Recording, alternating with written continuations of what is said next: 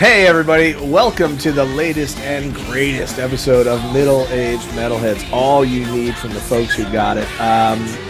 Wow, we are talking this week about heavy metal duets. Now, I know you guys are getting all frothy just thinking about it, but gosh. Way to introduce the rest of us, David. Well, people know. All right. Usual that's crew. Colin. In the spirit of duets, this is going to be a solo show. Yeah, exactly. But anyway, I'm here with the usual cast of characters. Nobody's subbing out. Nobody's new. How did this come up? Whose idea? I don't know. We hit rock bottom. Man, we really...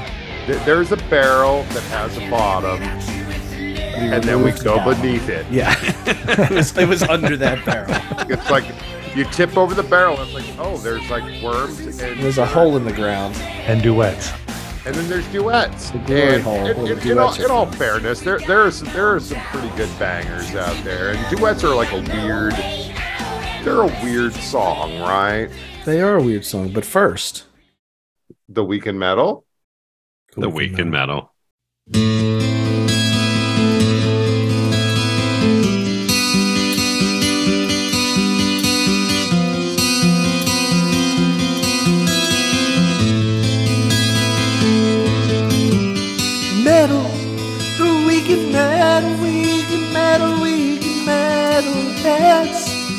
Weekend Metal, middle-aged metalheads.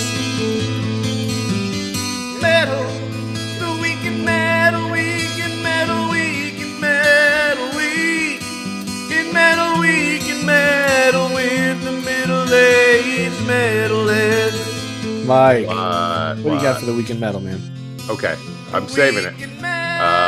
So, hey, we're talking about things that are going on in the world of metal this week in metal. Okay. And here are a couple things. You know, you got some replacement parts showing up in the Motley Crue, I guess, ongoing stadium tour with Def Leppard. You know, they're looking there to, extend all of the magic that they had here over the past summer after, 2 years sort of delay to do the stadium tour. So yeah, I was in Spain this week and they had posters everywhere for Def Leppard and Motley coming, and I almost felt like I should warn them. I should be running through the streets, really giving them a heads up, but I didn't. So Peligroso. I did not. They were pasted to the wall. No one needs a poster of that to be reminded of a lukewarm experience. Yeah. Wow. Yeah. Right. But again, but if it's coming to Spain, so hey, remember that time you went to that nice Leopard, city? Yeah. And you went to the hotel and the shower was just warm. I saw Bono in Madrid. That was good. There you go. But the big news, of course, is that Mick Mars is basically taking it back to the retirement home, and he's not going to join the rest of his bandmates when Motley Crue returns to Europe. And John Five, the magical musician that he is from Rob Zombie's band and from his own solo work, is going to take over lead guitar, which I guess is like a shot of some really fresh blood into the band. Weird. So he's already posting up some stuff of him blasting out some Primal Scream and some other stuff. So I'm sure the guy is more than ready to just go out there and do it. So it's a good change. You know what I mean? They could use a shot in the arm, quite frankly. And does he sing it all? Yeah, I don't believe so. I still think that they should get. Does anybody? Tribute? Who was the girl you guys spoke to? Like Live Wire or something? Whatever that band was. Oh, girls. They should get her. You'd have to game them. They should. Maybe that will happen in some event. Maybe she'll tour with John Five. Yeah, and then what will it be called? But Motley Crue. They should just do what Pantera's doing and take two guys from the band and then replace the other two. I mean, we only got to lose one, and there we go. So that was my other point too. Like was Pantera launched their use the air quotes here that you can't see on your podcast here. Reunion tour with of course with Phil Anselmo and who's the bassist again? Rex Brown. Rex Brown, and of course on drums Charlie Benante, and everybody's awesome fill-in guitarist, Zakk Wylde. So I guess there's footage, there's set lists and stuff, and so far all the reviews have been like fairly glowing-ish. So, sounded better than I thought it would. Yeah, I thought it sounded good. The stuff that I saw, it sounds really good. Like Phil Anselmo, his voice is holding up. It sounds pretty good. I thought it was cool that Zakk Wylde had a Dimebag model guitar, but with his Target painted on it. Oh, like, yeah, that's cool. pretty sweet. Like, yeah. I don't like any of it, but that's cool. We're gonna get into it when we get to My Week in Metal, but I'm excited to see them. Yeah, me too. So, yeah. All right, passing the torch. Well, I'm stealing a little bit of thunder from your man after me, and I'm going to talk about that Exhumed show. We, Colin and I, have been pretty much road dogs for the last month and a half. Yeah, you two are just like the Muppet movie, like in the bubble car, just driving around seeing metal shows. And it's been great. It's moving right along. It's been an It's absolute been killer. blast. First of all, traveling by map. dude. First of all, we went out to dinner, and the place was awesome. Colin had a great burger, and he's like a Google influencer. I did not know this. I am not a Google influencer. Not surprised by this. He's in the really top at 10 all. for like metal venues and restaurants. Yeah, it tracks. Like millions of people. Anyway, so let's cut to the chase here. 4 bands. Killer, man. Like $25, 4 bands, and every one of them wrecked it. And this is not really Colin's like top shelf style of music. The first band, so good. All female band called Castrator. Dude, their shirts that they were selling have like the big pair of like ball scissors, and on the back it says "Watch your balls," and they absolutely freaking destroyed the place. Yes, they did. We're so good. Next band comes up, Escuela Grind. They had the best merch I've ever seen in my life. I was buying their merch before I even heard them. Then they get on stage, wreck the place. They still probably came in second at that point for Colin because he really like female band. Castrator. Yeah. But Escuela Grind is 50-50, right? And they were freaking amazing. Talked to them after the show. They were super cool. They were like, in addition to being amazing, they were like calling out like equality stuff and like trans rights. And it's like, if you're not into people doing their thing, then you're not metal. And I think that's totally true. I think we should be the freaking rebels of the world at every turn. And sometimes we need to reflect on ourselves and be like, you know what? People are cooler than stupid ideas about restrictive ideas. And then, so next, dude, this next band was insane. It was a lot. It was a lot to take in. There was a lot going on for this band Vitriol. So if you look up Vitriol, which Colin liked because it was it's like a very astute term. It is. It's smart. They had like top shelf gear, man. I don't know where they were from. Massachusetts, maybe, or something. I can't remember. But I forget think where they somewhere were up from. in New England. That's where all the top Boston. shelf It was stuff Boston. is. I think. Boston. Dude, the bass player for the band. Now, this is the thing that caught me, right? The bass player, I don't know if he's supposed to be the star of the show, but he's taller than everybody else. And I swear to you, dude, his fingers moved the whole time. He's literally like tapping and like riffing and doing all kinds of crazy stuff the whole freaking time. Now, the style of music that they're playing, like super, super, super heavy, you couldn't hear a thing he was doing. No. Aww. No. Oh, he had expensive gear they didn't plug in. He was playing this, I don't know if it was like a Warwick or a Spectre. It was a really nice freaking bass, and they all got great gear, and the guitar player had like this like high-end custom guitar with like, dude, they were good. Like, don't get me wrong, they were freaking great. But the bass player, man, he looked at sometimes like Billy Sheehan and at other times like Les Claypool, and he is like slamming around and like flying up and down the fingerboard. And I'm like, I'm gonna go have to listen to this later because I can't hear a thing he's doing. Oh shit! Maybe you're on the wrong side of the stage or something, man. And then we get Exhumed, and I'm gonna need Colin to weigh in on a little of this. They have two with our boy Matt Harvey, with our friend of the show Matt Harvey. Yep, they were great, man. They have 2 TVs on stage, and they're playing like horror movies and autopsies on the screens during the show. That bar, which is super cool. They are introduced by a doctor who comes out in scrubs and mask, and a kind of like, I guess, like a sexy horror nurse. Yeah, I guess something like that. They were covered in blood, and And at one point, there's like a guitar solo where the guy comes out with a guitar made of metal and an angle grinder, and he is like throwing sparks into the crowd. That part was cool. It is a freaking sideshow festival, and it's amazing. It's the kind of thing that even if you don't like the music, it's good. And Matt Harvey's a cool freaking dude. I wish we could have stayed. Like, I can imagine, he was saying when we met him, he's like, I'll be at the bar after the show. We didn't stay. It was late for both of us because everything was running a little bit behind. But I would have loved to just sit and chew the fat with those dudes after the show. It was awesome. I got to tell you, man, for $25, I'll see almost anybody. I mean, not Iron Maiden.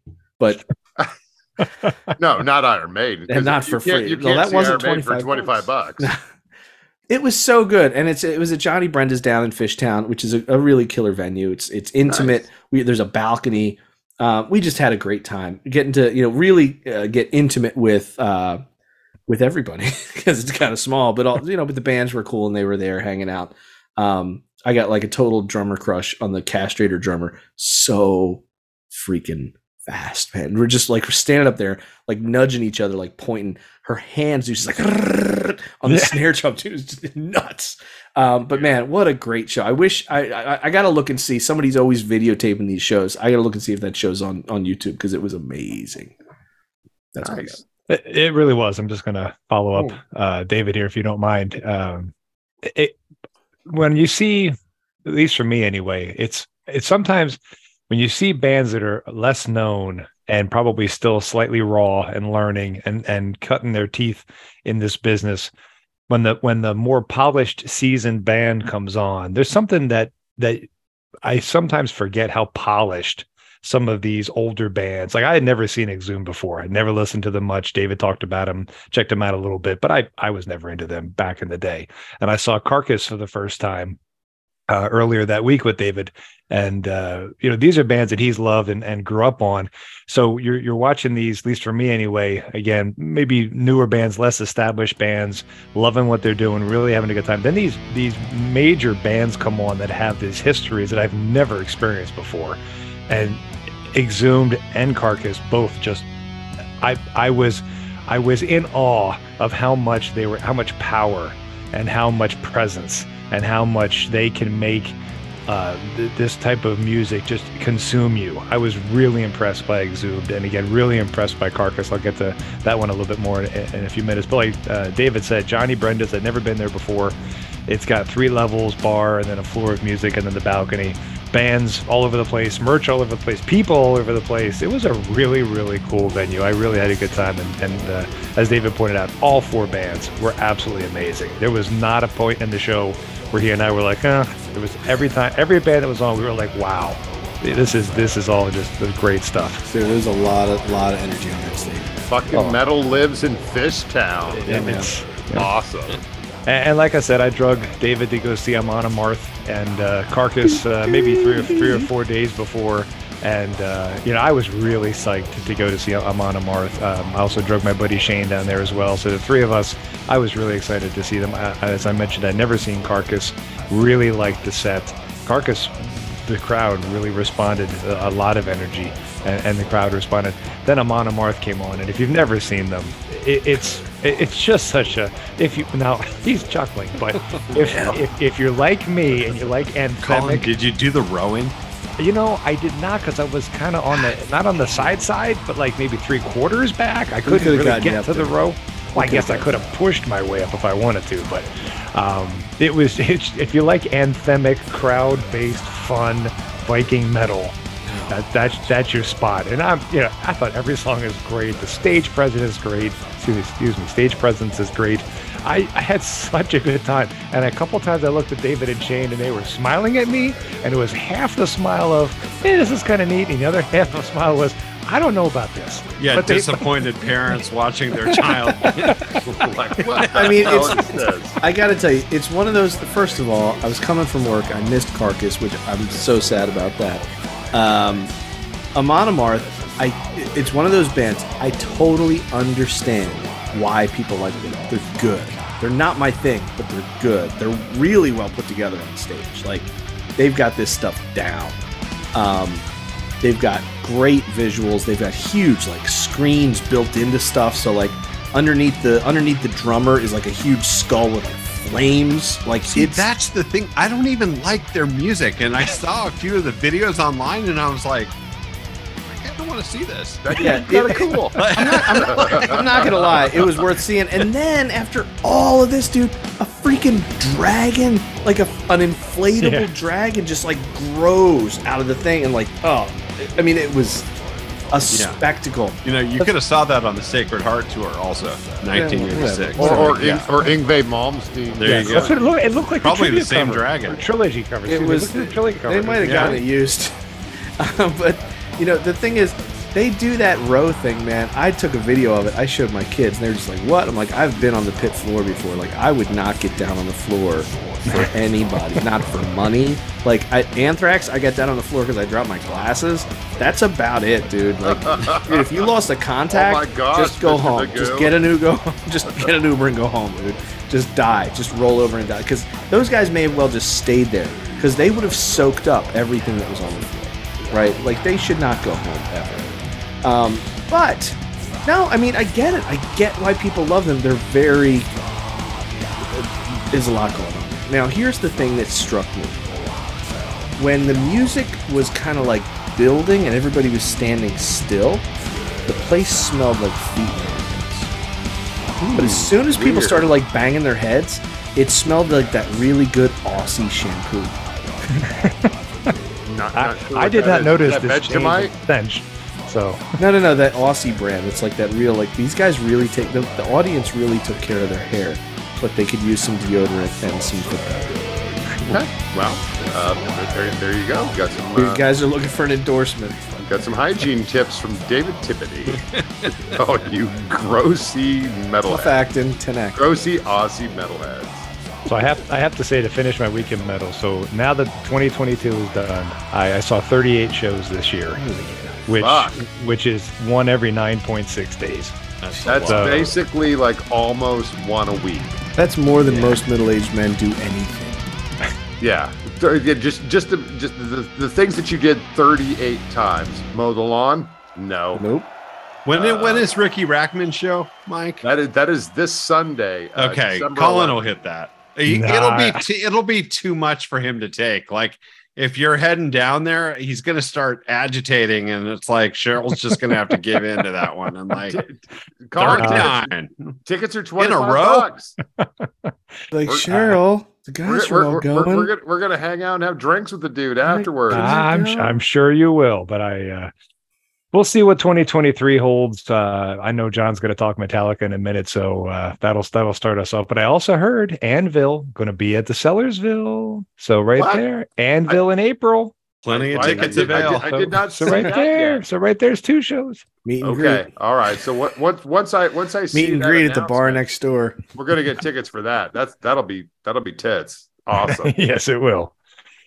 Literally. All right, John, what you got for us? All right, the big weekend metal story this week. Metallica had a surprise single pop out. I feel like it all happened in like 2 days. They're like, okay, album's coming out this day. Here's the song. Here's the video. Tour goes on sale tomorrow.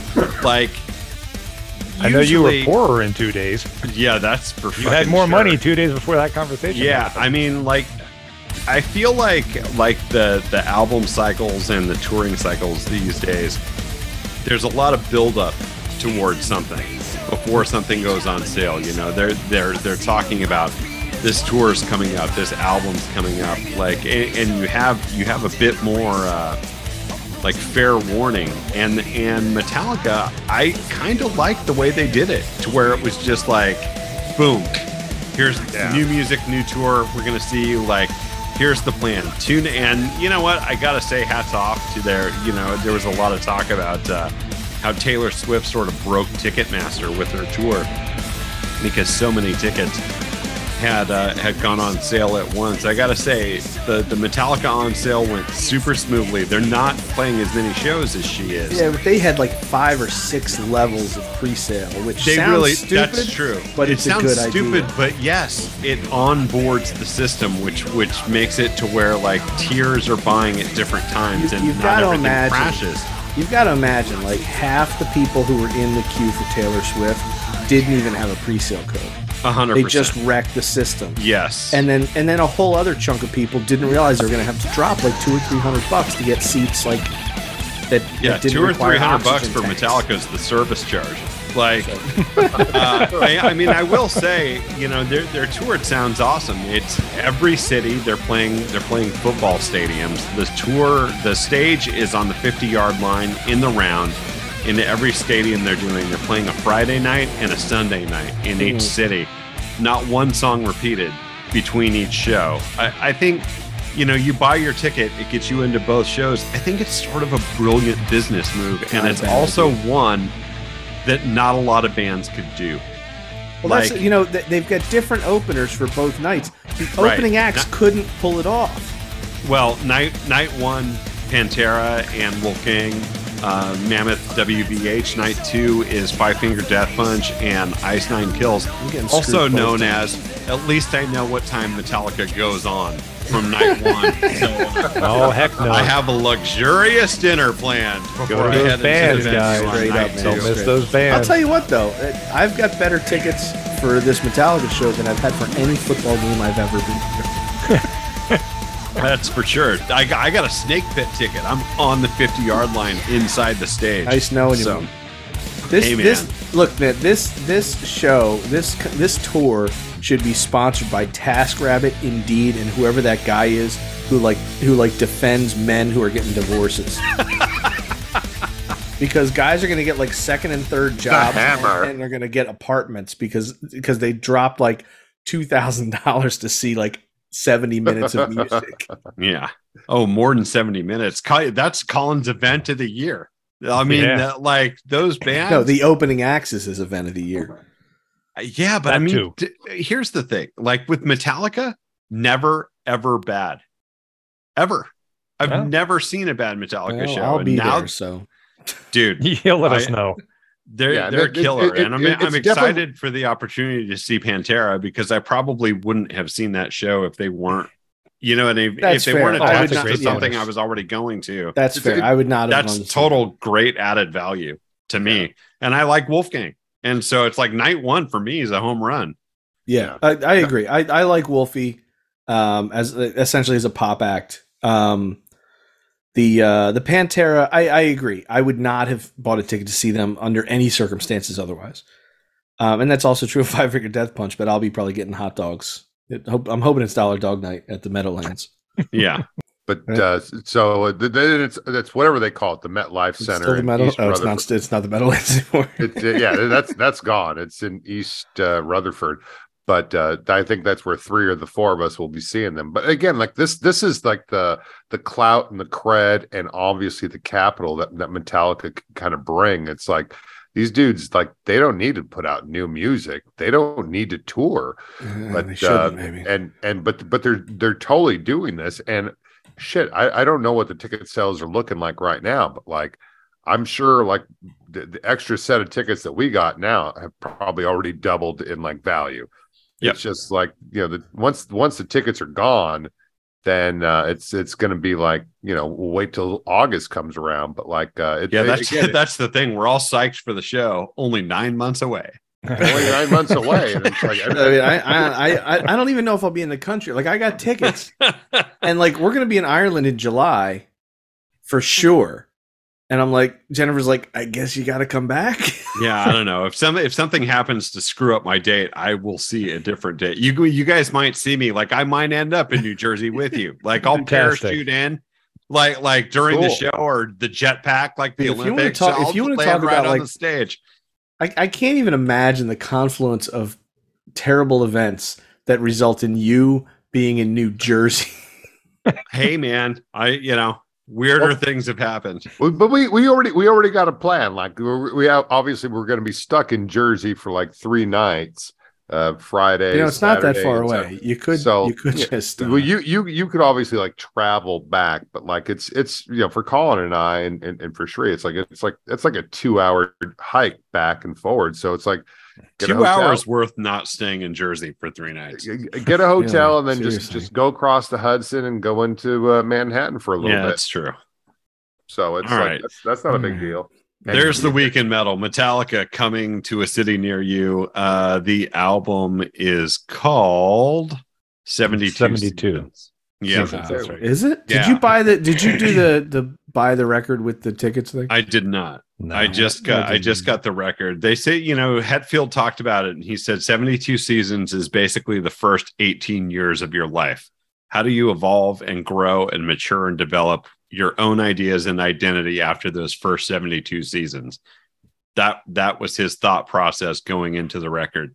He said, there's been a lot of darkness in my life and in our career and things that have happened to us and with us, but always having a sense of hope, always having that light that's in the darkness. Without darkness, there is no light.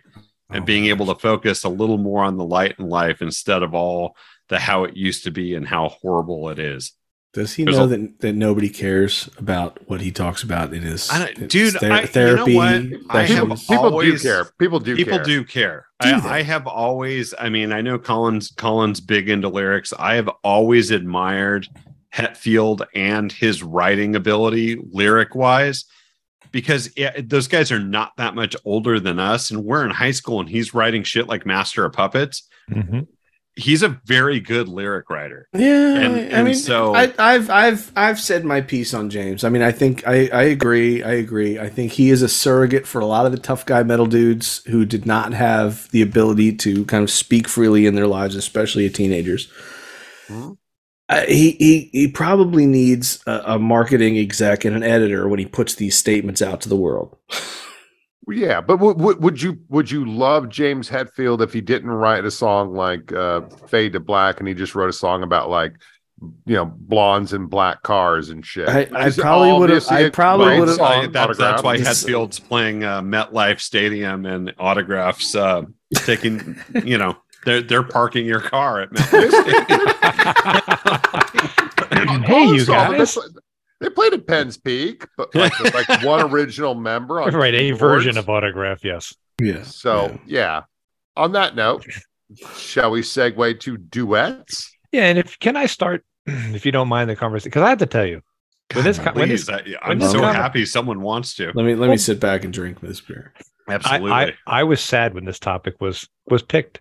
And I'm gonna tell you why.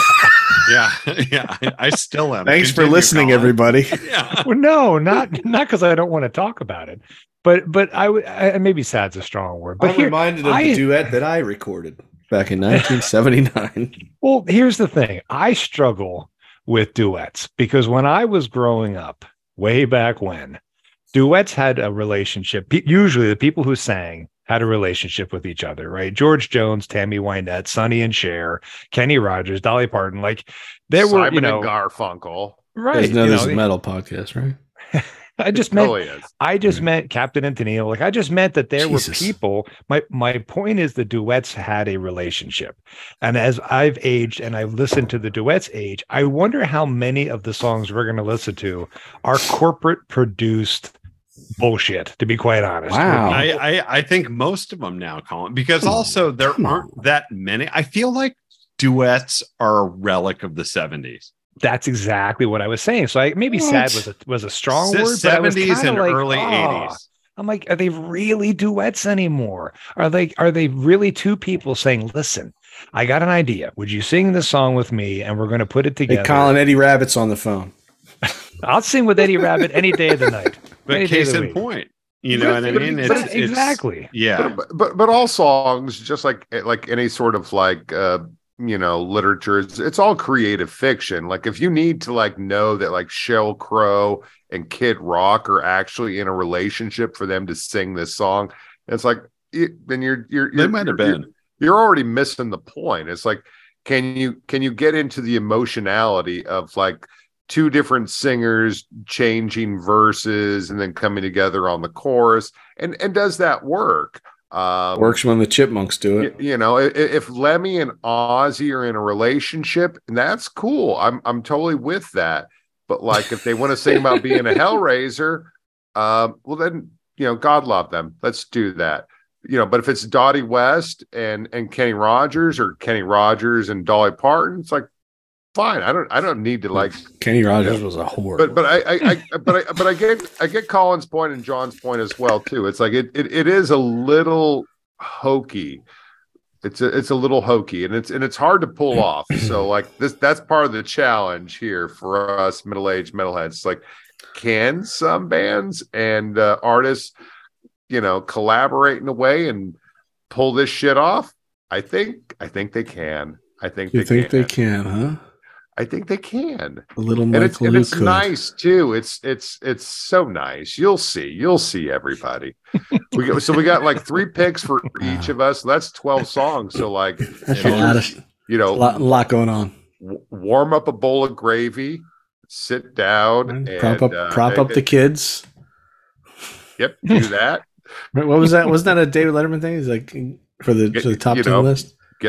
Just call the neighbors, prop up the kids, program the Roomba, and then just let this happen to you. Just lay down and let it happen to you. Jesus, here it comes. It was a quick turn. Oh. Gee whiz, man. So let's do our little duet listening party. I'm going to apologize to my co-host in advance because my first song you picked garbage. No, my first song is the Anthrax song "Ball of Confusion." Hold on. Hold on. That's not on my list. That's not on my list, dude. No, I don't know why Attack of the Killer A's is not on Spotify or Apple Music. Is it actually a record? It is. It was. I mean, I had the CD. Hold on. Attack of the Killer A's was a record? Yes. Totally was. Yeah, missed me. And I stopped listening to Anthrax after Among the Living, and then just picked back. Well, it's a compilation, and maybe maybe that's why it's not on the services. But for whatever reason, that one is lost to time. But it's got a good duet. So if Michael counts us in, we can at least start with that one. I've got a YouTube link for you guys in the doc. Is everybody ready to go? I got the YouTube link ready to go. 1 second waiting to even press without I don't even have an ad ready. Go. Whenever, just count to 3. Whenever you're ready. We all ready? Yep. I think we are. Okay, here we go. 1, 2, 3, go.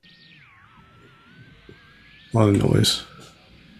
I wanted to include this one just because, we did talk to John Bush a few weeks ago. I think it's a good cover of Ball of Confusion, and it's Joey Belladonna and John Bush playing with Anthrax at the same time, and Dan Lilker's on this track playing bass. That's cool. I do love the Temptations. And again, you should say they need a bass though. What? It's a Temptation song. John, what's that? Ball of Confusion is a Temptation song. Yeah, man. It's been covered a lot. I like the good work. I think guitar work. Very good. Yeah, it's a good cover. I wish they used some high-end guitar stuff on the horn lines. Because they could pull that off. That's not bad. I think their voices are very complementary towards one another, even though they're so radically different. Dude, I swear to you, I've never heard this, and it's fantastic. I'm a huge I love the original version of this song, and I will maintain that Anthrax is one of the best cover bands ever. Yeah, we've talked about that before. They really do solid covers. I mean, they have so many Kiss covers that are great. It really, they approach covers in a way that I think is a good way to do it, where they really add their own spin to things. It's not just just a tremendous amount of respect for the original. Like, you can tell they're not just covering songs; they own these songs. You know, I was just talking to somebody the other day. It's like there's the point where you learn the song, and there's a point where you own the song. And when you own the song, you look back on times that you performed it previously, and you're like, I can't believe we did it then. Yeah. But yeah, this isn't like SOD sort of like goofing or anything. This is like, these are guys who like really know music, and they're really great players. And John and Joey are like really great singers. And again, it's a weird anomaly to like bring them both together, because they both, you know, kind of shared the mic stand. Not shared it together, but like exchanged it there for most of the 90s, and then, you know, obviously Joey's back with the band now, and maybe there's gonna be some new Anthrax music. But yeah, they've released like a cool EP called, I want to call it Heroes. Yes, it's called Heroes. Yep. That is basically just a series of covers, including like Cheap Trick's Big Eyes, and shit, there's like AC/DC on that.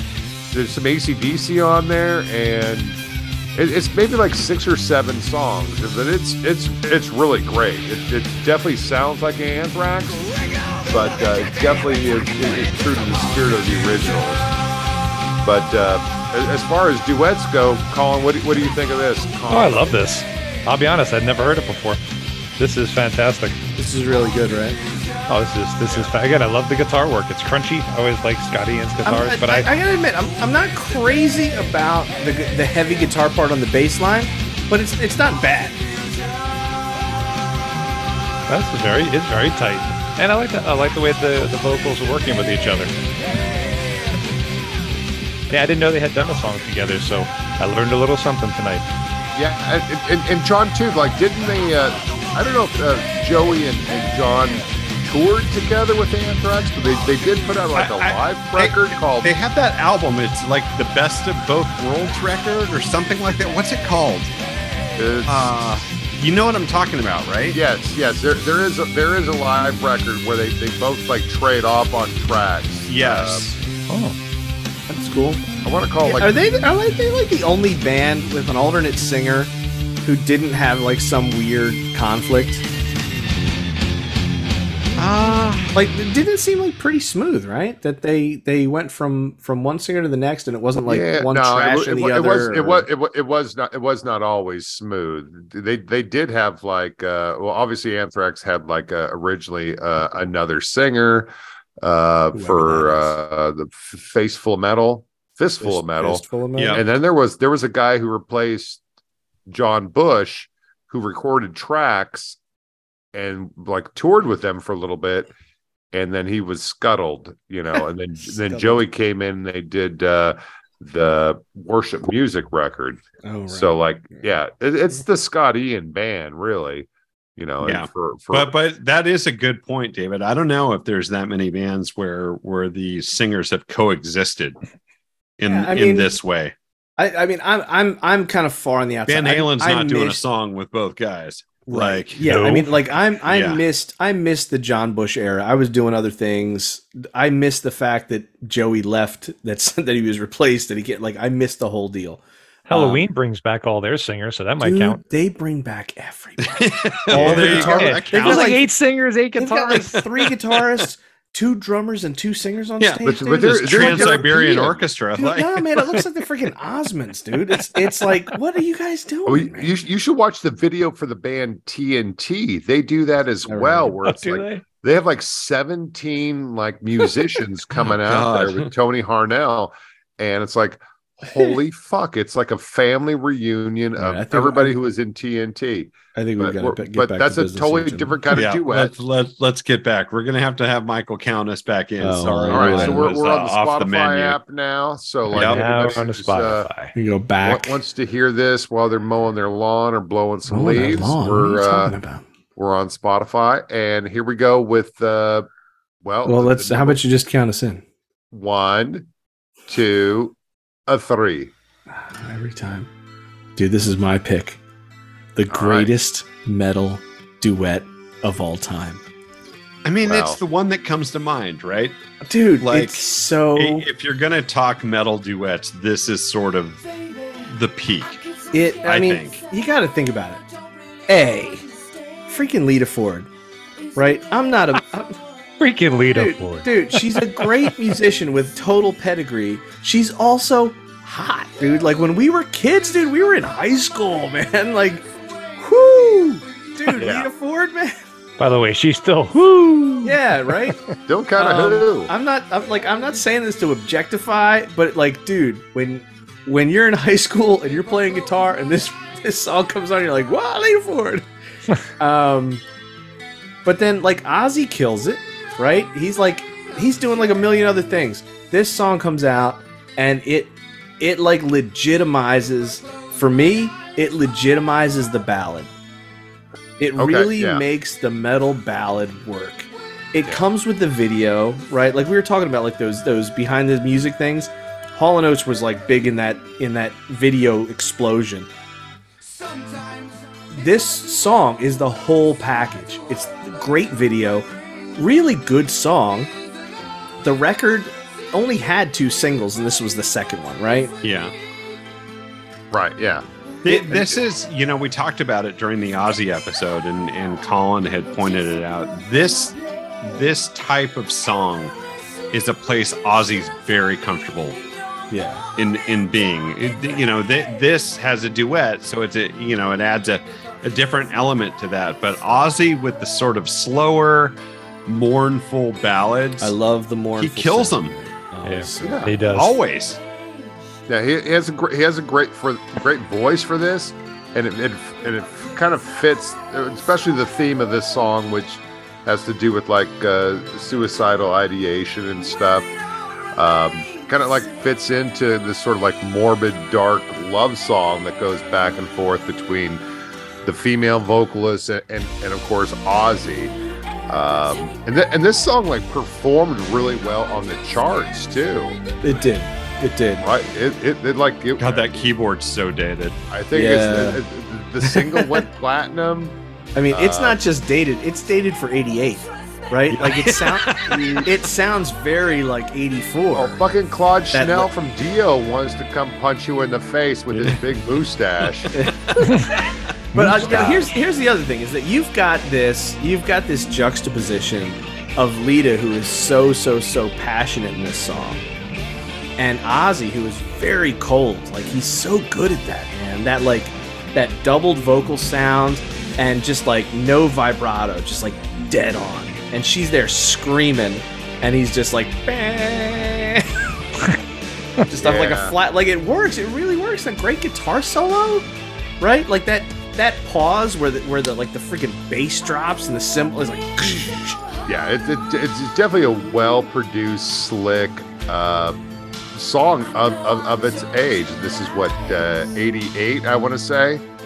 88. Maybe a little earlier. No, 86, 87? Yeah, 88. Oh, was it 88? It is 88. Okay. I didn't think it was that late. Say? Yes, sir. Sorry, Rotgut. Okay. Yeah, no, I just said 88. I'm looking at it, 88. So, Colin, what do you have any particular like fond memories of this? Or just late nights. I last Thursday. Woo-hoo. I just think everything about it it's a beautiful song, and David made some amazing points, so I'm not going to repeat all those. I like the male female juxtaposition in a song like this because there's emotion, as you pointed out. I think it was Michael. Somebody just pointed out Lita's emotion is clear in her voice. Ozzy's restricting his emotion, typical male angle there, and I think they just play off each other incredibly well. Yeah. You don't turn this song off when it comes on the radio. No, heck no. Matter of fact, you kind of stop doing what you're doing and listen. Well, you kind of maybe turn it up and like maybe sing along too. You can do that too. Yeah. It deserves a deep read, Dr. Stamps. That's right. Well, and again, the deep read also involves the little nice little anecdote that Lita provides, where she met Ozzy a year later after the song had been recorded, and said like, "Hey Ozzy, what's going on, man? Like, our song did really well." And he's like, Hell yeah. It's like, I'm leading forward. We did that song. It's like, I got two questions. The first one is, whose song is this? Mine, man. And the second one is, how many Lemmy songs are on our playlist? A bunch. He got around. There's a few.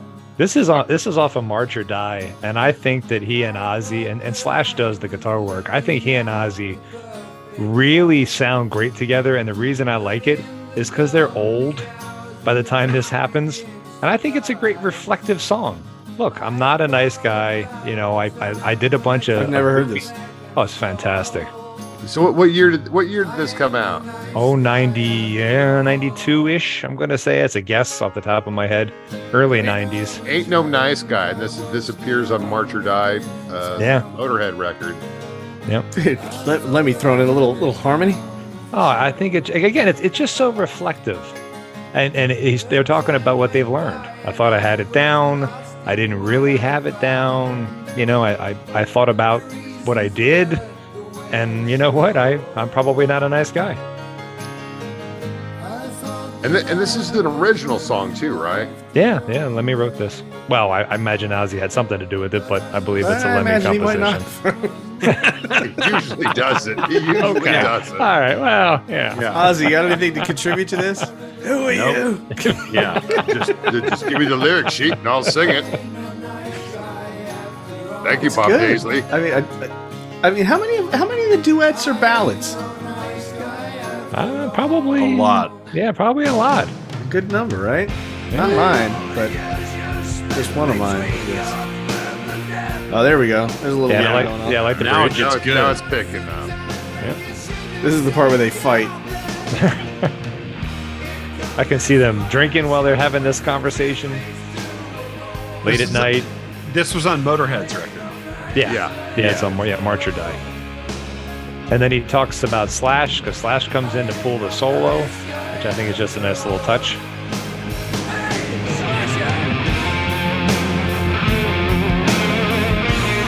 That's a good tune, man. Thank you.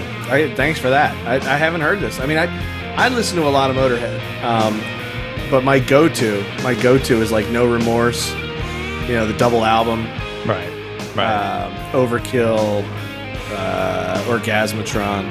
Right. Well, this is part of the '90s output with Bastards and some other ones. And there's some really great tracks on there that got not a whole lot of love because, quite honestly, in the '90s, they didn't sell as many records. We had enough.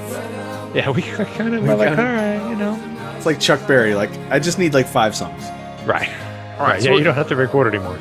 so we already said, we already admitted that, Ozzy's good at being the accompanying voice to do some sort of Morrison kind of slow down, sing a song, but Lemmy, is this what you think of when you I'm gonna do Motorhead and introduce kids to Motorhead just to frighten them.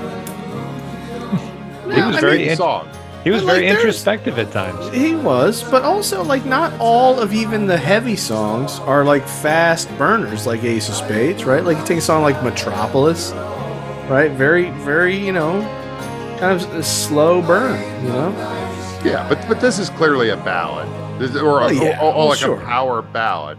It's not like I don't know that it qualifies as a power ballad. Well, that'll be in it's got another some power. episode. And it's definitely a little ballady. Now, which one of you geniuses picked this song? I'm going with John Harden. Oh, dang! Really? What do we got? This is a Michael pick. Ooh, here we go. Ride. Here's a little. You wouldn't have been that far off, though, David.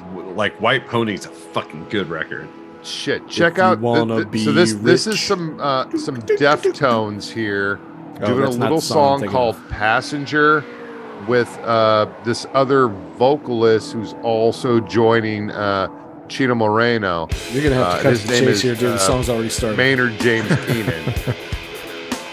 And this thing is going to happen to you. It's going to take about 6 minutes for it to take effect.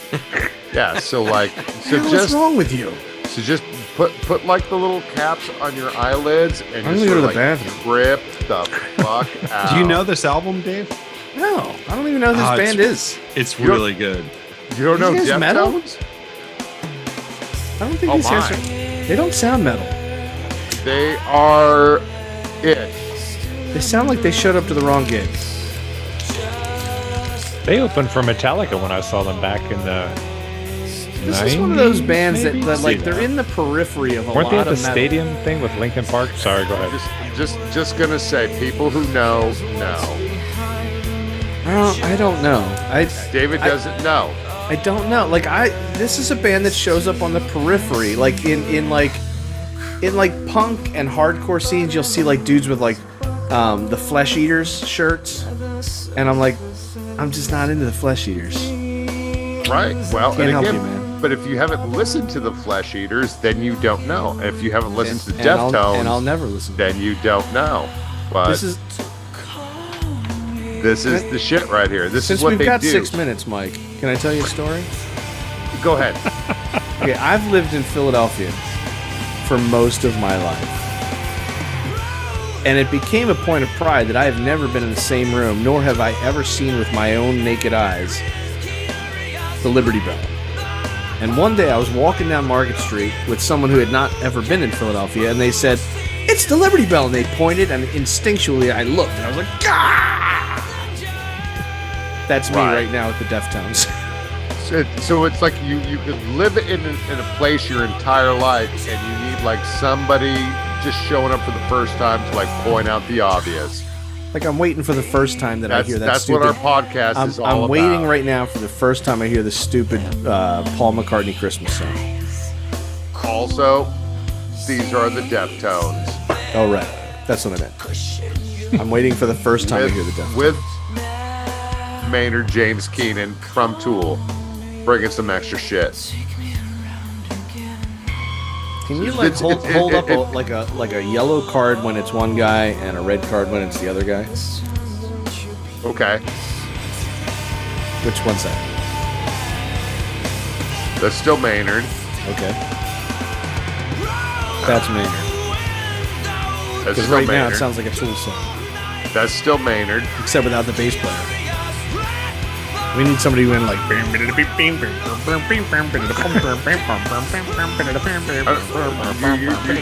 thinking of Primus. No. No, dude, just like somebody turned their math homework into a bass line. On the mouth bass tonight, David Tiffany. Thanks, everybody. Yeah, this is a time where like Maynard was like still doing stuff with Perfect Circle and stuff, and so like the music was a little bit more. I'm not going to say experimental, but it was definitely a lot. I'm going to use the word. I'm going to say like it was sexier music. It was like it didn't do all the math rock that like later like Tool records do, like when they come out like every 15 years or so. Right. Like fucking cicadas. This shit is good live. Deftones are a great live band. Yeah. Yeah. Who do they play with? Do they tour regularly with anybody? I mean, who's in their scene? Well, I think their scene is sort of like Colin was saying, you know, early 2000s, I want to say, guys. Mid 90s, early 2000s. Are they still together? They're still together, yeah. Yeah. You know, I think they're in that sort of Linkin Park area. They're harder than Linkin Park. It was Deftones, Linkin large. Park, Limp Bizkit, and Metallica. They did a stadium tour together. Oh, yeah. Whatever year that was, whatever year that was. That's when the Deftones. Yeah, I mean, I think they'd probably be like maybe Korn, like in that sort of. Ooh. Yeah. Well, they're definitely of that era, but they are not of that sort of like. They're not like very bro-y. No, they're like serious, like mood music, hard grooving, like space. They do something with the time and space of the music. And again, like anybody who knows Deftones, you listen to that music, it's like something between like, what if you put together, I don't know, like Tool and Radiohead, and you made it like more thoughtful and just sort of like I don't know. I'm going to use. I feel like you should call up the dude from Radiohead and be like, if you were more thoughtful.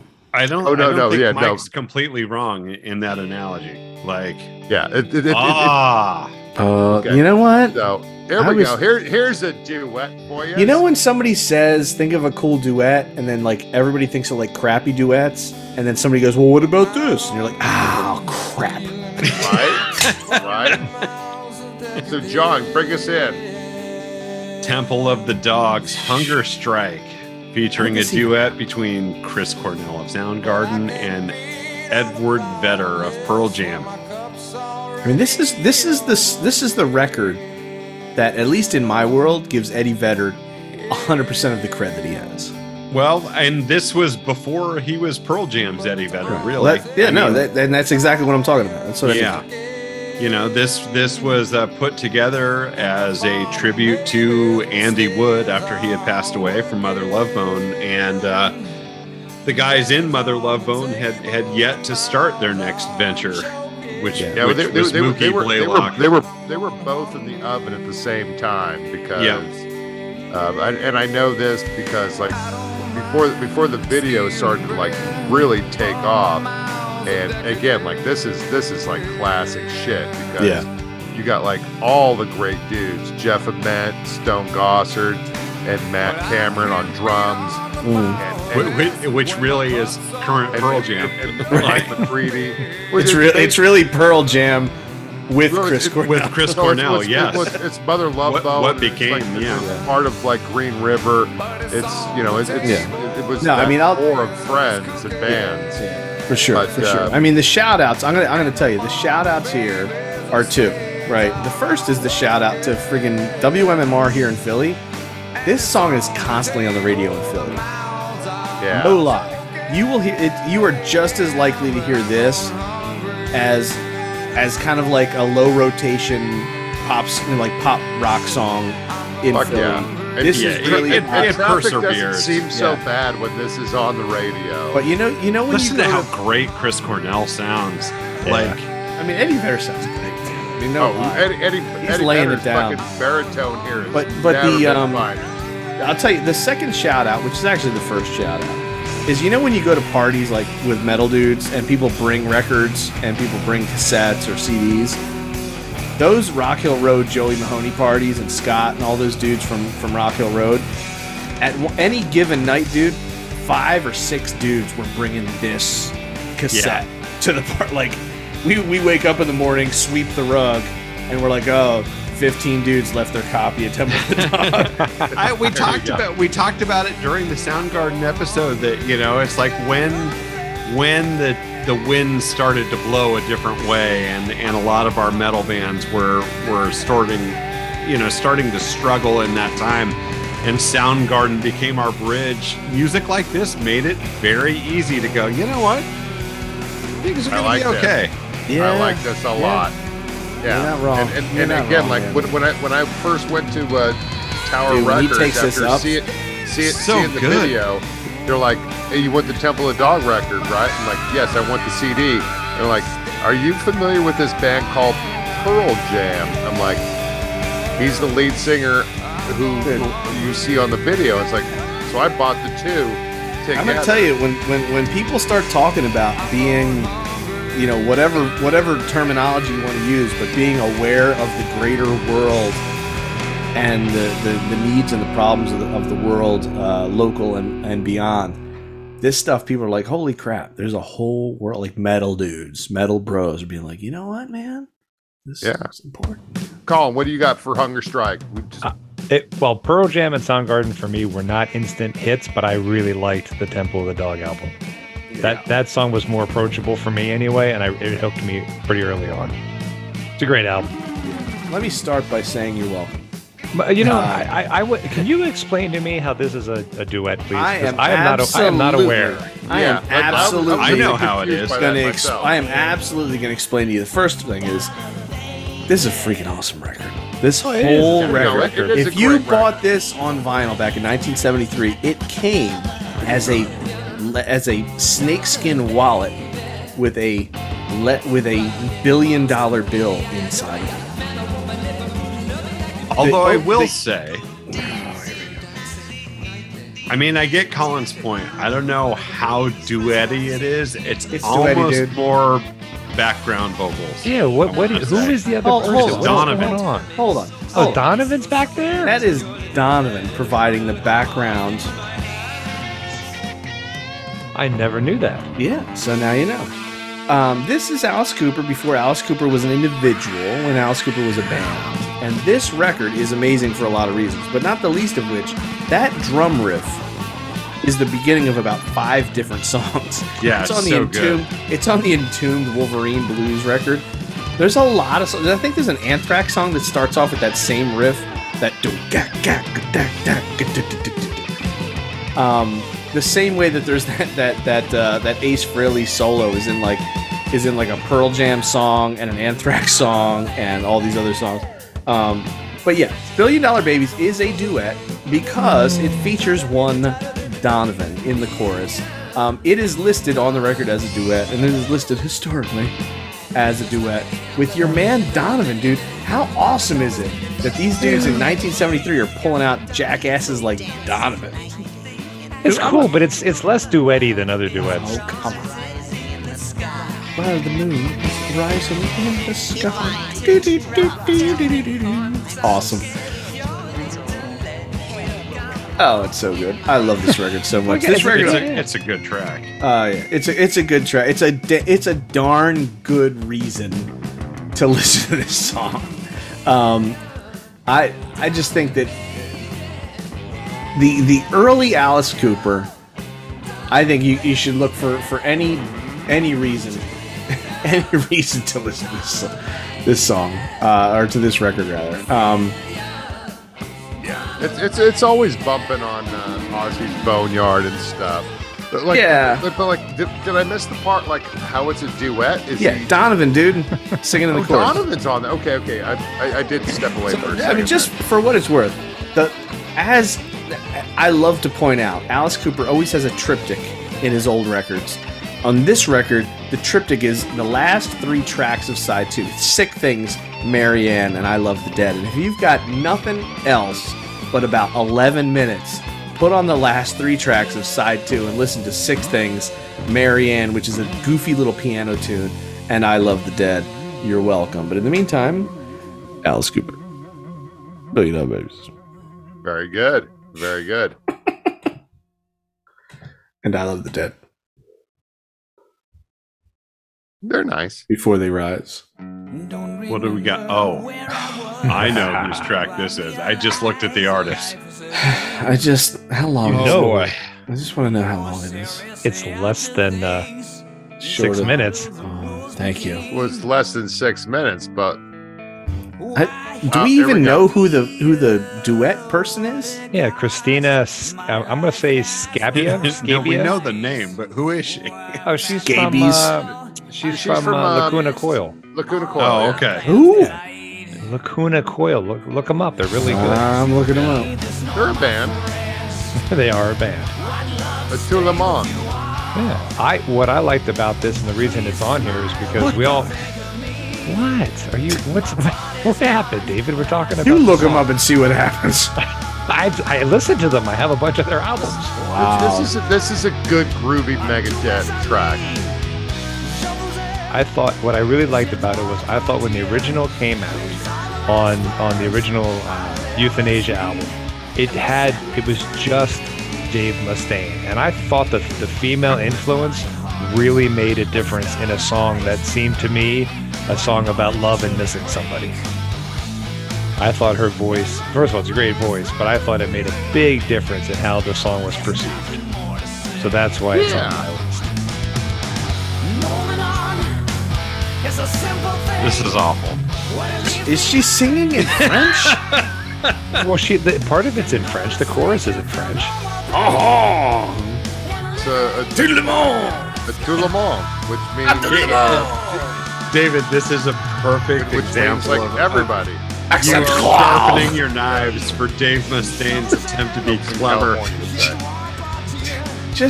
I will say she brings some class to the song. I Thank you. Voice. I will I will never get over Dave Mustaine's voice in any point. He just sounds terrible. I'm just waiting for him to be like, "Set me free." That's exactly. Like, see, I love the guitar work, and they're singing together. You can imagine, guitar like, work's not bad, and it's understated. His from guitar Mustaine, work, which is a rarity. His guitar work is always good. His guitar work should be like when my with kid a better was little, band. No, man, like when my kid was little, she had this guitar, right, and it was a Wiggles guitar. You know the Wiggles. Mm-hmm. And you push a button, and it would play like some little like metal riff, like with distortion, and it'd be like. That's where Dave Guitar's work should be. He should in a Wiggles guitar into like a little kid's toy that you just hit it and it's like, and that's it. But I don't need this. Okay, well, I like it. Again, it's really great. She I don't know, when I hear this, it reminds me like, oh shit, this is not Doro. I always, in my head, I always think like, that's Doro singing. Nope, it's. Here's the indictment. Listen to her singing right there. Gaviota. The indictment is this is better than 99% of the Megadeth that's out there, and it's terrible. Oh, well, but again, it's like, so is there something that you have to like compare this to the original, I guess, too? Like the original what? This is a remake of his own song. Yeah, this is a remake really? of his own song. Yeah, he added her and remade it on United Abominations. Oh, gosh. And the first one was on Euthanasia. Was the original this cheesy? It was just him. It's the same song, just him. Oh, okay. And that's why I was again. I like it. It's definitely not like your typical Megadeth song, right? And that's why Dave trying to be clever is like when a ninth grader's like, "Hey, do you like this song? Yeah, I like this song. It's great. Great. Then set me free." Where do you keep coming up with the set me free shit? That's what it means. Yeah. No, it's not what it means. It's totally what it means. Ozzy and Lemmy return to the party. Oh, check this Ozzy shit is out. Ozzy has entered the chat. Episode. I think that Dave did a fine job inviting her. All right, so like, let's have a party. Let's go to the Rainbow Room there and have a drink with Ozzy and Lemmy. Right. And Let me they're to the gonna main stage. Let me to the main stage. They're gonna let me to the main stage. They're thinking about this song, and again, this is definitely like an Ozzy song, right? And you bring Lemmy onto it, it's like, you know, the interesting, like you know, the interesting level thing. Of cool. The interesting thing, Michael, is they each released this song, their own version, on their albums at the same time. This is true, right? Yeah. They each recorded it on their own album solo. And also you got the duet version. Right. So you can just have Ozzy singing this, or Lemmy singing it, or you can have them both. Michael. I feel better for Dave Mustaine now. What? Yeah, I wrote something kind of groovy. David, are you enjoying the fuck out of this or not? Oh, he's recycling. He's crying. That's what he's doing. It's so bad.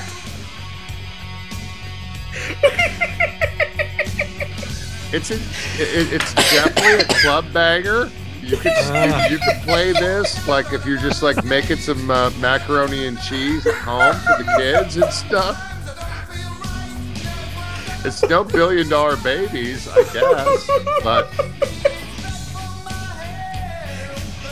just imagine. I mean, it's like, yeah, this is funky. One, it's a duet. Two, it's metal. It's Lemmy and Ozzy. These dudes don't even need last names. Dude, just because you put hell in the title doesn't mean it's metal, man. David's got a case of the sillies. Oh my goodness. John, redeeming value of this song. I'm struggling. I don't think this one's that good. It's got this sort of like just like swinging. Yeah. Then Lemmy jumps in. And like I don't know. Dude, you can just imagine they're I definitely don't think it was good enough to be included on 2 records, let alone 1. This is like filling out, you know what I mean? This is like, this assuredly has to be song 8 or 9 on both records. Dude, this just imagine, just conjure it up in your mind. Big, huge festival, right? Hey, Lemmy. Yes, EC. Brett has to go check his blood sugar. Can you sing Unskinny Bob? It does kind of sound like Unskinny Bob. It is, Sure, mate. Okay. Lemmy and Ozzy have definitely had a fruitful partnership. There's so many songs that Lemmy contributed to on No More Tears, and I think we had a better example of their collaboration earlier in the show with that first track we heard. I don't know. This just seems a little throwaway, I think. I think it's a Bobby Doll bass line, dude. It does sound like Unskinny Bob. Like, it really does. Where's my guitar, dude? Let me start shaking it, dude. It's obviously it's good for a laugh. Damn it, take his glasses off and wipe tears away from his Irish eyes. He's like, I've got a new idea for Orgasmatron. Just hear me out. I think this came afterwards. This came after Orgasmatron. No, man, Orgasmatron was back in the 80s. I think Orgasmatron's like 80... Like 88, 87, something like that, yeah. Oh, man. Dude, I'm out of breath. Like, my chest hurts. You had a case of the sillies. I did not, dude. This song sucks. Okay, well, that's what it's for. I'm writing a letter to Lemmy. And I don't want to believe it's a full 6 minutes long, but... Dude, what is it with you? When was this released? 91. Yeah, it's the early 90s is when they all released their songs, the versions of the songs. All right, so here we go with John's selection. I'm going to withhold all judgment. What? This is the first time you've heard this song? No, dude. Do you remember I texted you about this song? I'll get to it in a minute. I don't remember. Go do your thing, man. No, I mean, like I said, I'm not a huge duets guy, and was struggling a little bit to find a song that I like to include in my playlist, and I do like this song. And I think it's interesting that they brought in Marianne Faithfull to do her part in the chorus. It's not a traditional duet in the sense of a kiki beat back and forth, but having her come in to sing along with the chorus, I think is kind of cool. It's different. I love this song. I love everything about this song. Her voice is so haunting. It's haunting, exactly. I remember the first time I heard it, I sat back. I was like, "What is that?" Like, not in a bad way. Just like, is it a ghost? Is it a spirit? I think, what is that? I think she does an amazing job. It's a middle-aged woman pleasuring herself. That's not what I thought at all. Yeah. And I'll try not to think just that leans now. back. Lets it happen to her. So what Keep does it playing, say about, James. What does it say in Metallica? I need to light about some. I need to light a Metallica at this cool. particular Hand me my period cool. where they're experimenting with like, hey, we could like have other artists come in and we could, kind of like expand our palette in a way. Yeah. And again, Marianne Faithfull. Robert can't make it. Bring in Flea.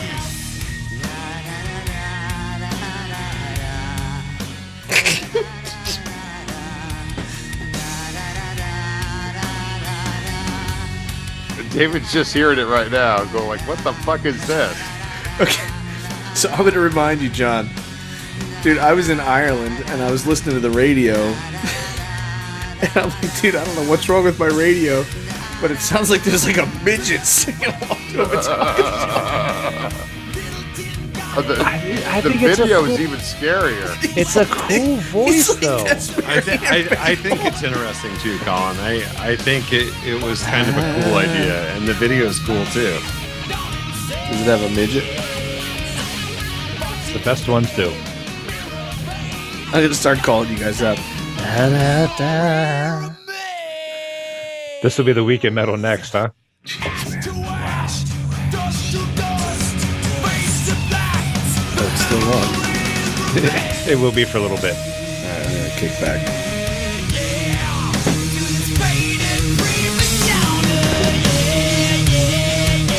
I think the Load albums have really grown on me in the last 10 plus years. I like them a lot, and I think that there's just some really cool things that they did on these albums, and I think this is one of those examples of bringing in somebody to add a little something, not take over the song, just a little something. Yeah, a little something to make it a little different and change it up a bit. I agree with you, John. It's not really a duet, but her influence in the song is important. Yeah. It definitely adds like it's a little, mixed. It's mixed very texture. Weird. But how is this any different than what Donovan did for Alice Cooper 10 minutes ago? It's the exact same song. No. Alice Cooper is James Hetfield, and she's Donovan. This, honestly, if this were in a movie, it would cut to like where a lady's washing dishes and just singing over top of the song on the radio. This is like when a lady's washing blood off her hands. It just sounds very disjointed from the song, and that's what throws me. It doesn't sound like it's part of the song. No. It's definitely meant to be like gross and haunting. And it's like it doesn't. It's just not. And also, it's fucking recorded Marianne well. Faithfull. It's not recorded well. It's not mixed. It doesn't sound like it's in the same space, and I have a real problem with it because it does. I literally thought there was something wrong with my radio. Like you hear how thin. I'm gonna disagree. I think Colin will disagree too. Maybe John too. It was his pick. It's like, dude, what a great song. Here we go. Oh, is Lemmy singing with some other? Oh my god! Lemmy once again singing, but this time with Girls' School, dude. I love this song. I first heard this on No Remorse. It's so good, dude. Please don't touch. I love this song in general. I love it when metal bands and rock bands and heavy bands play like straightforward, like 12-bar blues style songs, like old school. That's basically all Girls' School could do. But like, no, but I mean, it's like they're committed to it. It's not it's not like a band like I could imagine like Anthrax doing a 12-bar blues type song and making it heavy. Don't make it heavy. Yeah. Girls' School is really kicking out like a good blues tune, right? Yeah. And Lemmy is just sliding in as he would say, he's not a metal singer, he's a rock and roll singer. And this song, it's dirty, it's grinding, and it's perfect. It's exactly what it needs to be. And it's one of my favorite like guest singer type duet songs of all time. Yeah, I guess that's the way to like look at it. Like kind of like a guest singer, not necessarily like a duet. It's like, hey, can we bring Lemmy in on this one? And Girls' School and Lemmy did like more than one or two. I'm sure like, they did collabos. a lot of things together. Just like Lemmy did stuff with Wendy O. Williams as well. I bet. Well, yeah, and other things. Who would have thought that Lemmy would have been the king of duets? I don't know. He has the voice for it, right? I mean, you like think about it, right? Like Kenny Rogers of those beautiful dulcet tones. It's like, who could we get to sing on this? I wish I knew somebody with a growth on his face. Oh, yeah, Lady Gaga, Mr. Chance. This is a voice to frighten children in their sleep. I mean, I love Harry Styles, but do you know anybody with a little bit of a little more character? Croak? A little more character? Can we get that? Like, give me Harry. This song has like a lot of shake and bake to it. I want the Sheeran, but I also want like the cancer. Yes, I want the mole. I want the mole on the face.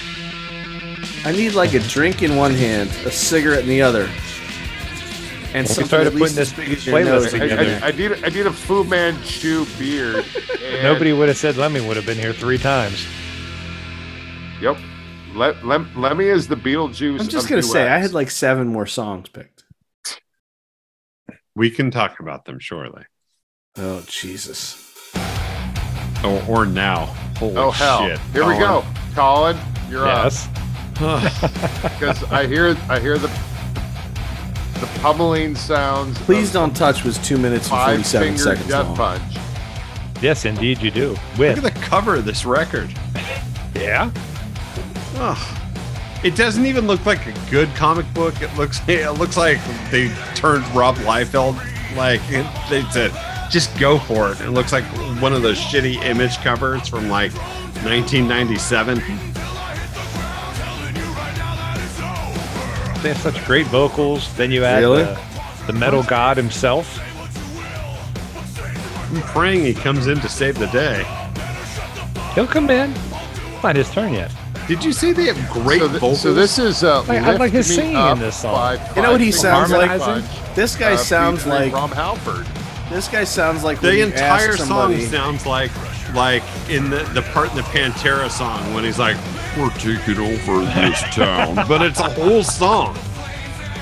I enjoy the vocals. He sounds like what people think they sound like when they're singing along to a record, but they're like got headphones on and they're vacuuming the floor. And you're like, dude, you know you don't sound like that, dude. Like, I totally sound like that, dude. Like when your son's telling you something's cool. Like, Dad, you know it's totally cool when you do that thing? Okay, you want me to do it? I'll do it for you. So Colin, when does Marianne Faithfull come into this song? She's at the end. Oh, here he comes. It's better with Halford. It doesn't even sound. Halford He sounds sounds like angry. he's making. Halford sounds like he's making fun of the Five Finger Death Punch guy. And this is the opening track for this album. I thought it was cool that Rob was like, "Hey, you know what? Let's do track number 1 together." Do you know who this sounds like? It sounds like the voice that Dan Aykroyd uses in Dragnet. The Joe Friday voice. Yeah, well, in that song "City of Crime."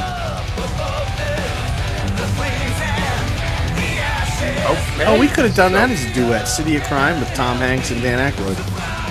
You could have, but instead we got Five Finger and Rob Halford. I still You Can prefer, Call Me Al a duet? Yeah, I think it is technically. Who? Chevy Chase. No, he's just in the video. Rob Halford's like another voice who shows up and does like a lot of like guest vocals on band songs and stuff.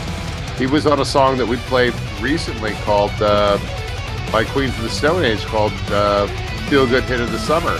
He's the one who sings "Cocaine," What? Oh, okay. but that's not necessarily a duet. I mean, cocaine is always a duet, technically. Yeah, You and the cocaine. yeah. You know, you gotta do with friends. Then that friend is And we'll see cocaine. these guys with Metallica, everybody, in August. So make sure you come in not and catch going that set. to do that, Colin. Dude, there's a part of me that wants to like Yeah, record some we Five Finger have Death Punch tickets for songs, that, and but, then there's like, another we're part of not me that gonna wants to do just that. jump off a bridge. I don't. There are not enough khakis and polos to get me. We'll see you when you I'll get be in there there, for the Michael. Metallica I bet part. there's a lot of those Proud Boy dudes listening to this stuff. Oh hell yeah! They're like, I've been learning the Five Finger Death Punch Are we? and how to talk like this. Yeah, they like talking like that. Yeah, nah, dude, ya. I'll They never dude get ya. it. I'll never get it. No, and don't. And also, here we go, Who stole my pick? dude. This is my pick. Good for you.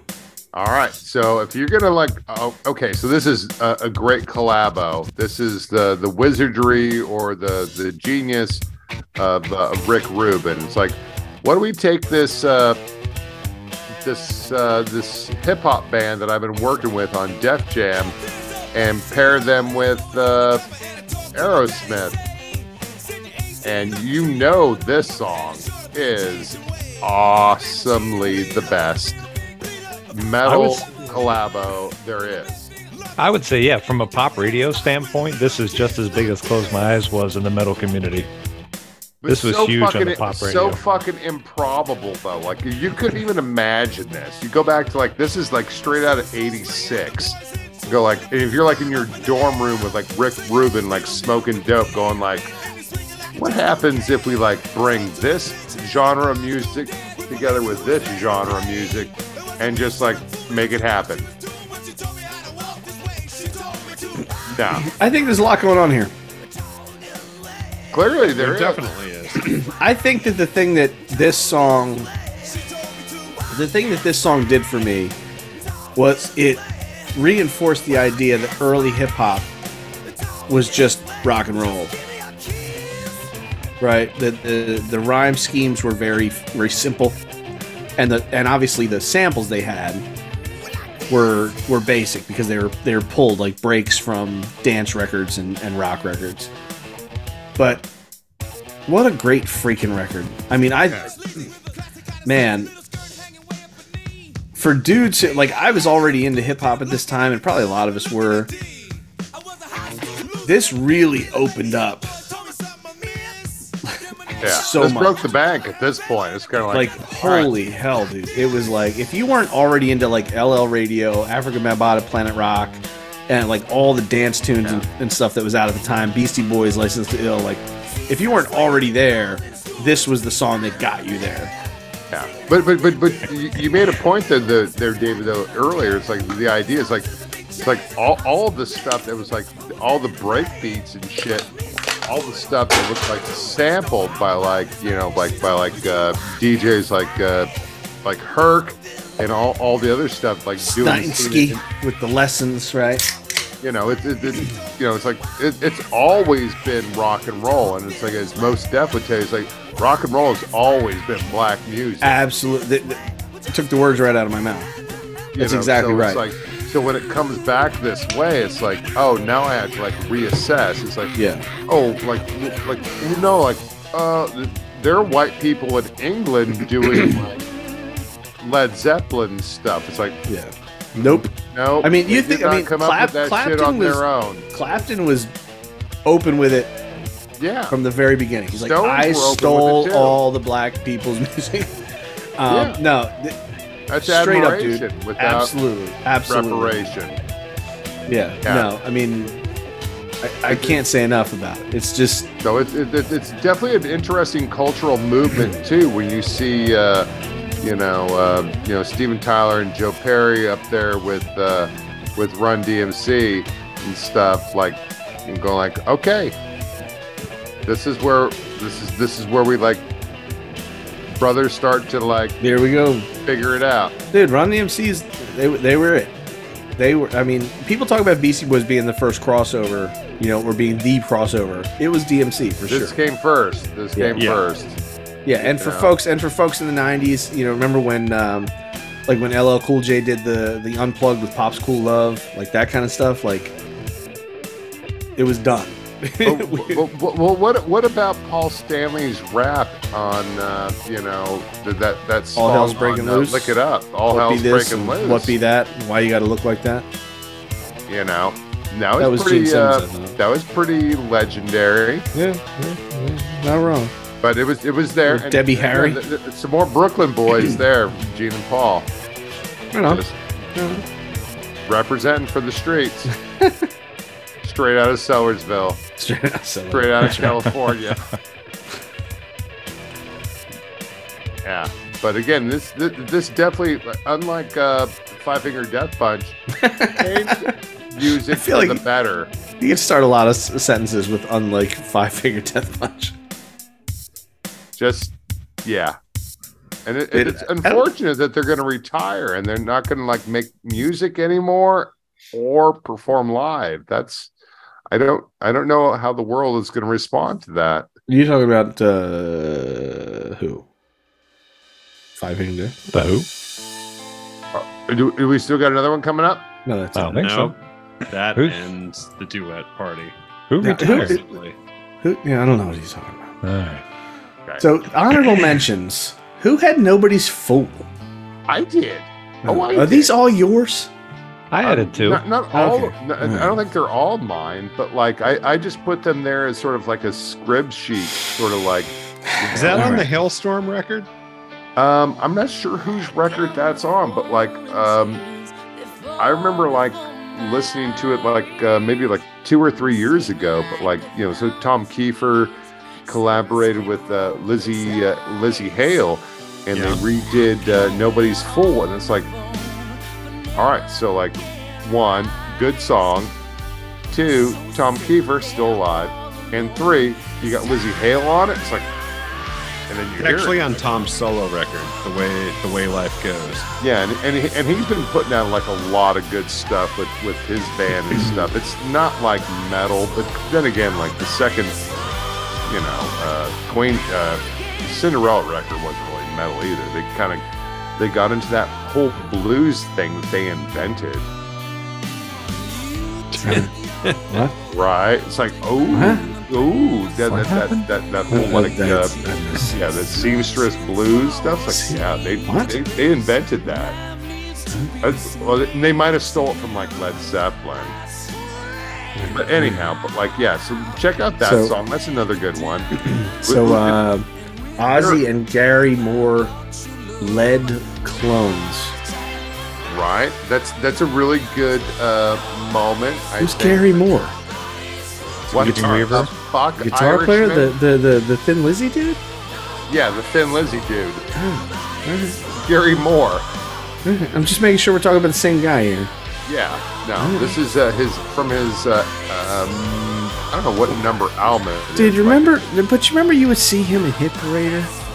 And it's like, if you didn't know Thin Lizzy, they're talking about Gary Moore as if you should know who Gary Moore is. Well, he's a famous guitarist. No. Now he's a famous guitarist. Like, back then, he was just a dude from Thin Lizzy, and if you missed the fact that he was in Thin Lizzy, you had no idea who he was. Right, and that's what I thought, too. And he was ugly. Oh, right? No. Oh, it looked like he got hit in the face with a couple of bats, dude. Like, who did the Dreamweaver song? Gary who? Who was that? It wasn't Gary Moore, was it? Weaver? No, what was it? A Gary somebody? Dreamweaver? Yeah. I don't know who it is, but they're a beautiful That's person. fucking left field, Colin. I don't. Yeah. Sorry, I thought it was Gary Moore. Gary Wright. Thank you. That was close. It's a good song. But, though. By the way, this Lizzie Hale song is better than half the stuff we have on our duet. Enough. It's really good. But like women. I first learned about Ireland and the Troubles from listening to Gary Moore's record. The one that preceded the one after the war is called. That's another episode entirely. How we learned about the Troubles. Wild Country, Big Country. Yeah. No, not Big. They're from Scotland, bro. Oh, whatever, dude. But yeah. All right, so let's keep going. Shout It Out Loud is not a duet. It totally is. No, they're it's not in a the duet. same band, dude. You know how many songs would be considered a duet if you just counted every song? Every Linkin Park song. Oh, well, that was an option? I could have picked Linkin Park? No, it wasn't an option. We should have dude. picked Linkin Park. No. Duets are different. Like, Could have been bringing in Linkin a Park with different- Jay-Z. Wait a See? second. That's not exactly. Actually, that's more of a right or collaboration. true. That's a collaboration. Duet is like two different vocalists in the same song. Oh my gosh. So Lemmy and Wendy O. Williams, Jailbait. Yep. But you too? That's a thing. That's a good song. Oh, it is. Kid Rock and Sheryl Crow. Picture.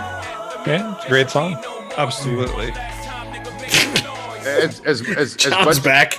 as much I love as you guys. Hate Kid Rock for all the right reasons. But were there other good ones on there? But like fucking, there's Sonny and Cher. Dude, there was like 3 months of my life I was super into Sheryl Crow. She's cute. She's very talented. No, She's very talented. when that She's got a first great record stage came presence. out, She's and then cute, but and she's talented. She is. that's what I meant. She's very talented. Yeah. All right, so hold on. The one you love to hate, Halford and Dickinson. Yeah. Yeah, That's I his Resurrection spun that album. thinking I was going to put it on my list. That song sucks. That's why it's not on my list. Really the bad. the two tenors. Halford and Dickinson. Yeah, that's why it didn't make our Yeah. playlist. Yeah. Although at this stage it could have. Speaking of, Because they would have done better. Speaking than of some the other songs, speaking of songs I've never heard of that probably suck, I Have to Rock by Bifford, Lemmy, and Byford. Ang. Ugh. I'm going to Yeah. say Colin, Bifford. you want to explain that? ones. It was a Saxon song, and then he got with Angry Anderson from Rose Tattoo, and Jesus. and with Lemmy, and they did a little trio thing, a little three tenors kind of thing, and it's fun. But if you didn't like Hellraiser, you're not gonna like that song. So it's a good thing that wasn't on the list. So Right on. it didn't get better by adding 2 more singers. It did not. Is his real name Biff? It can't be Biff. Yeah, Biff Oh, yeah. Byford. That's his real name. Wow, that's his Saxon name. So here's the thing. If your last name is Byford, but you go by Biff, that's stupid. Anyway, Okay. I'm Just gonna- Wikipedia. I'm gonna go with what I believe to be the best song that didn't make the list. And that song is Almost Paradise with Mike Reno and one of the chicks from Art. Loverboy. What are the chicks from Art? You think it's is it Ann or is it Nancy? I think it's Ann. I think it's Ann Taylor. One of And the- Wilson. Ann Ann Taylor? Wilson. Ann Wilson. Ann Taylor. That's right. I said one of the Oh. Wilson sisters, but Yeah. like if you want to go with Taylor, Taylor. and Taylor sells like couture. Plus sized shoes women. and shit. I don't know. Ann Wilson, I believe. It's a great song. I've had it in my head all week, actually, since I put it on the list. That's like on a soundtrack too. I think it's on the Footloose soundtrack. Is it? Yeah, I think I'm gonna go with Footloose. All right. My money's on Footloose. Kenny and Dolly Islands in the Stream. Who's that? That's got to be John. No, I put that up there. Oh, jeez.